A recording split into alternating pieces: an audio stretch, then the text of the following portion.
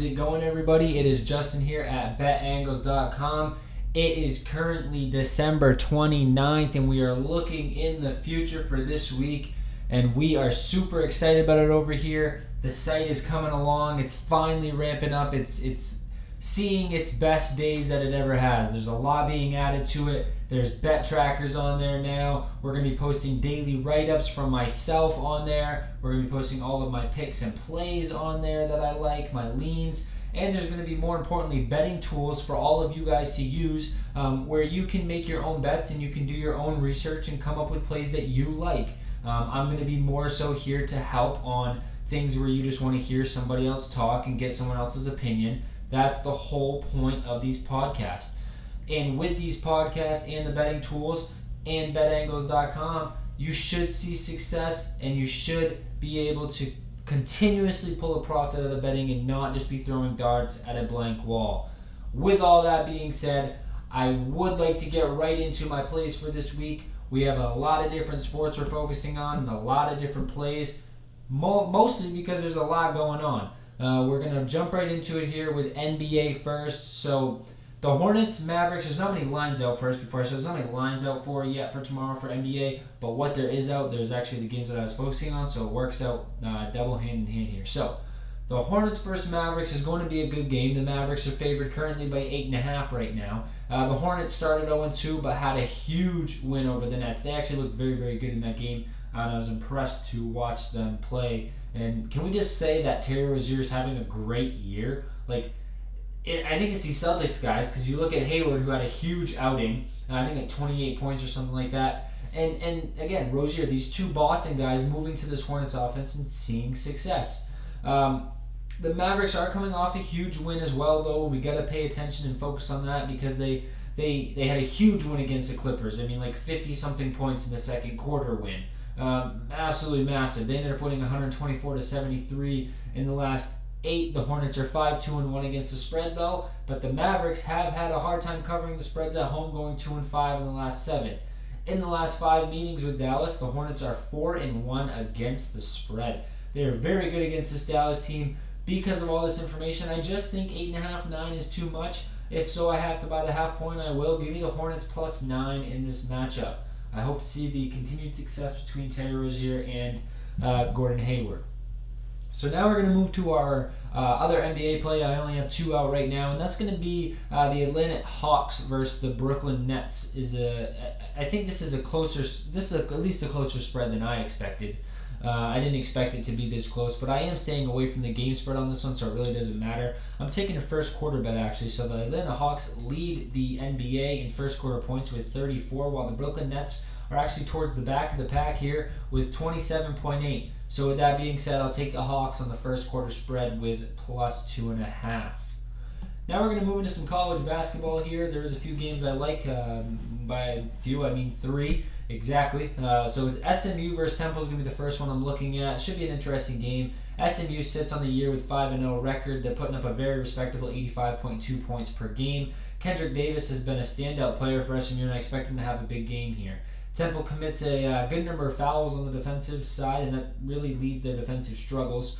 I expect SMU to exploit this. J.P. Mormon actually has been a guy to look at, though, for Temple this year. I just don't see enough from Temple and Mormon in this matchup. And they're 1-1 on the year as well. I expect SMU to keep the pace here. Give me SMU minus 8. My next one I'm going to look at is going to be Duquesne versus St. Louis. So this should be a good matchup. I expect this game to be closer than the spread suggests. So St. Louis is favored by a large 10 right now. Duquesne is 1-1 on the year with St. Louis as 7-1 on the year. So don't get me wrong, St. Louis can play. I do see a few things, though. Duquesne needs to not turn the ball over so much. That would really solve half of their problems here. They just turn it over very, very high, like at 18 times high. Ugh, that's just not good. I really don't have a ton other to talk about in this matchup. I didn't really find a lot of key points, but I do think this line is a little high, and I will take the underdog at plus 10 here. Now we're going to move into UNC versus GA Tech. This is going to be my favorite college basketball game to watch on Wednesday. UNC's 5-3, while GA Tech's 4-3. 3. UNC looked strong to start the season, going 3-0. Yes, that's right, they were 3-0. Armando Bacot, sorry if I'm pronouncing that wrong, should play a really good role in this matchup, and a big role to say the least. GA Tech has been sort of opposite, starting the year 2-3 through the first 5. Jose Alvarado is a good player. He can really make an impact for GA Tech, as we've seen.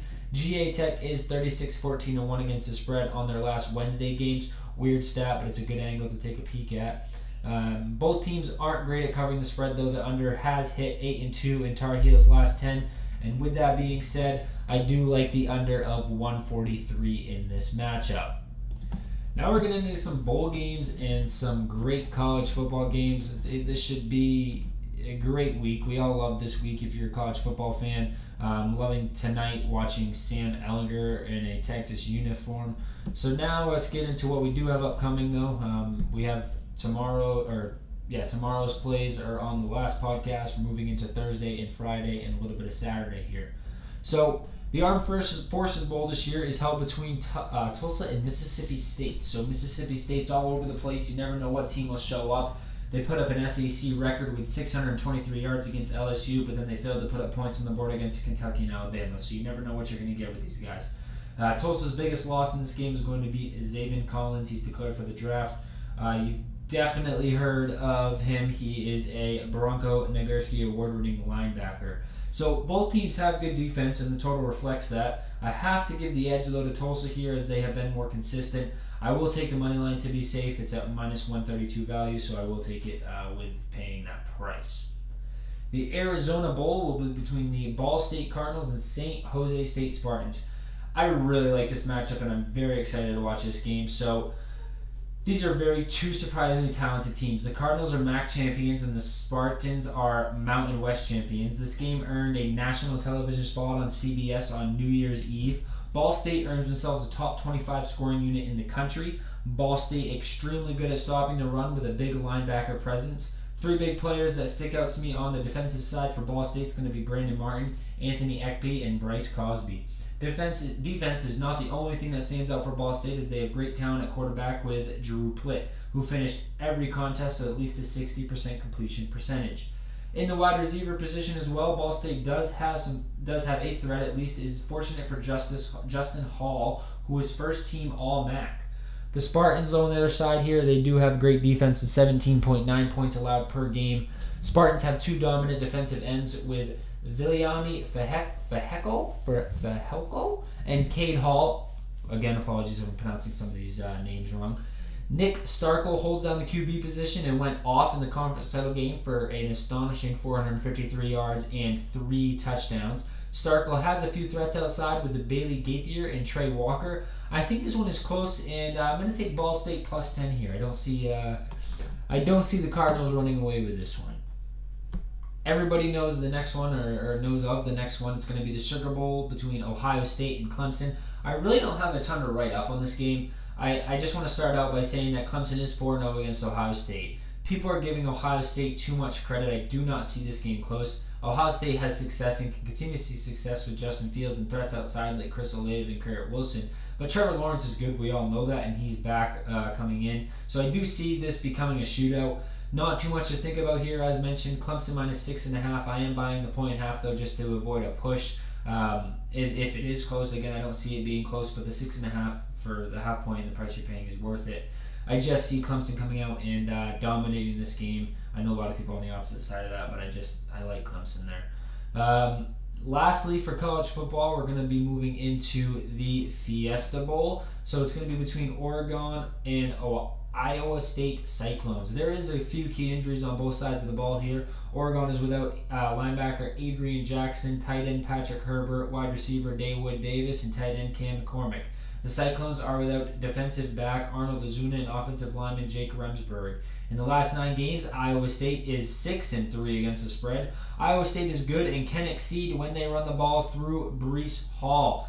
I like the Cyclones at -3 here. I believe the line actually jumped up to 4, but I like it at 3, and I would hold the 3 just to cover that in case you want to push with a kick. But I do like the 3.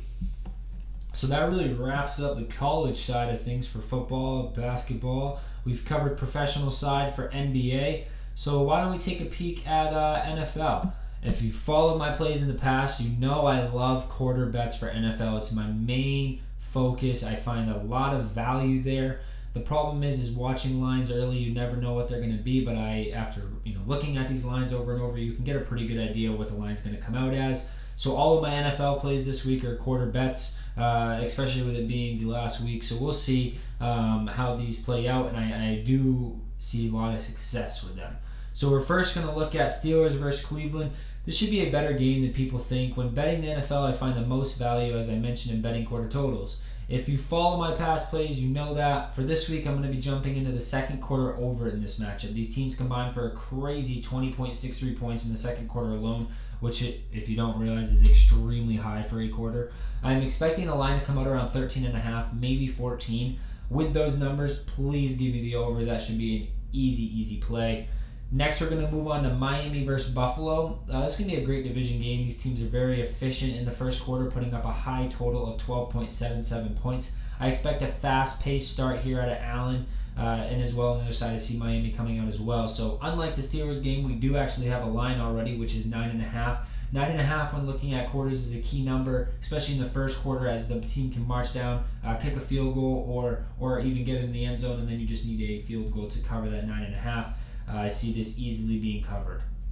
So Green Bay versus Chicago is going to be the next one on my card here in my write-up. This should be a matchup that we see a slow start in the first quarter too, but the second quarter has a ton of value. There's no line out yet, but I would expect this to be around 13.5. This is one of the highest second quarter totals I've seen. They combine for a total of 21.27 points in the second quarter. Wow, that is very high for a quarter. Please give me the over, especially if the line comes out at 13.5. This is a game that I could see a very high second quarter. And if you want to parlay it with the Steelers over, those are the two highest second quarter games I have. So I do see value in both those a lot. Now we're going to move on to the Titans versus the Texans. So you just don't know which Texans team is going to show up. Titans can seem to find and get a good running game going, obviously, with Henry. These teams seem to hold off a little, though, on scoring, and they put up most of their points in the fourth quarter. No line yet. I could see a 10, though, a line of 10 being the number put on this quarter. If it is, I will take the over, as these teams combined for 17.01 points in the fourth quarter. So with a line at 10 or lower than that, I do like the over here. Last play for the week, and my last play that I'll be talking about on this podcast. I'll be on a podcast tomorrow with a few other members, but for my personal podcast, this is going to be the last one on it. It's going to be Chargers versus Chiefs. So this should be high scoring all around. This will be my last NFL play, as I mentioned, for the week, but also, again, last play on the podcast. Second quarter looks good again here. These teams show out before half, putting up 18.75 points in the second quarter. If this second quarter line stays at 14 or below, I like it. So my problem with is sometimes I like to throw a 14.5 out there. That 14.5 is usually a death line. That's what I call it. It's no good. It's only good in teams that are averaging over 20 points in the quarter. As we see, we have 2 this week. So even if 14.5 comes out on the line on those quarters, I still like it. But in a matchup where the team's putting up 18.75, 14.5 is a death number. Stay away from it. Don't like it. But if it's 14 or below, I will take the second quarter over in this game. That really wraps everything up here. I just want to thank everybody again for tuning in for the podcast this week, or at least my personal podcast. As mentioned, I have another one coming out tomorrow with a few other people. This is really what I like this week. Feel free to keep track of it. Let me know if you have any questions. As always, please reach out on social media. Everything's posted to my socials. And of course, as always, this information is provided. Majority of the information is provided by betangles.com. All the information, one place that you'll need. That is the place to go to give you that perfect angle. Everybody have a great night. Thank you for tuning in. Stay healthy, stay safe, enjoy the week with the family, and have a happy new year. Peace out.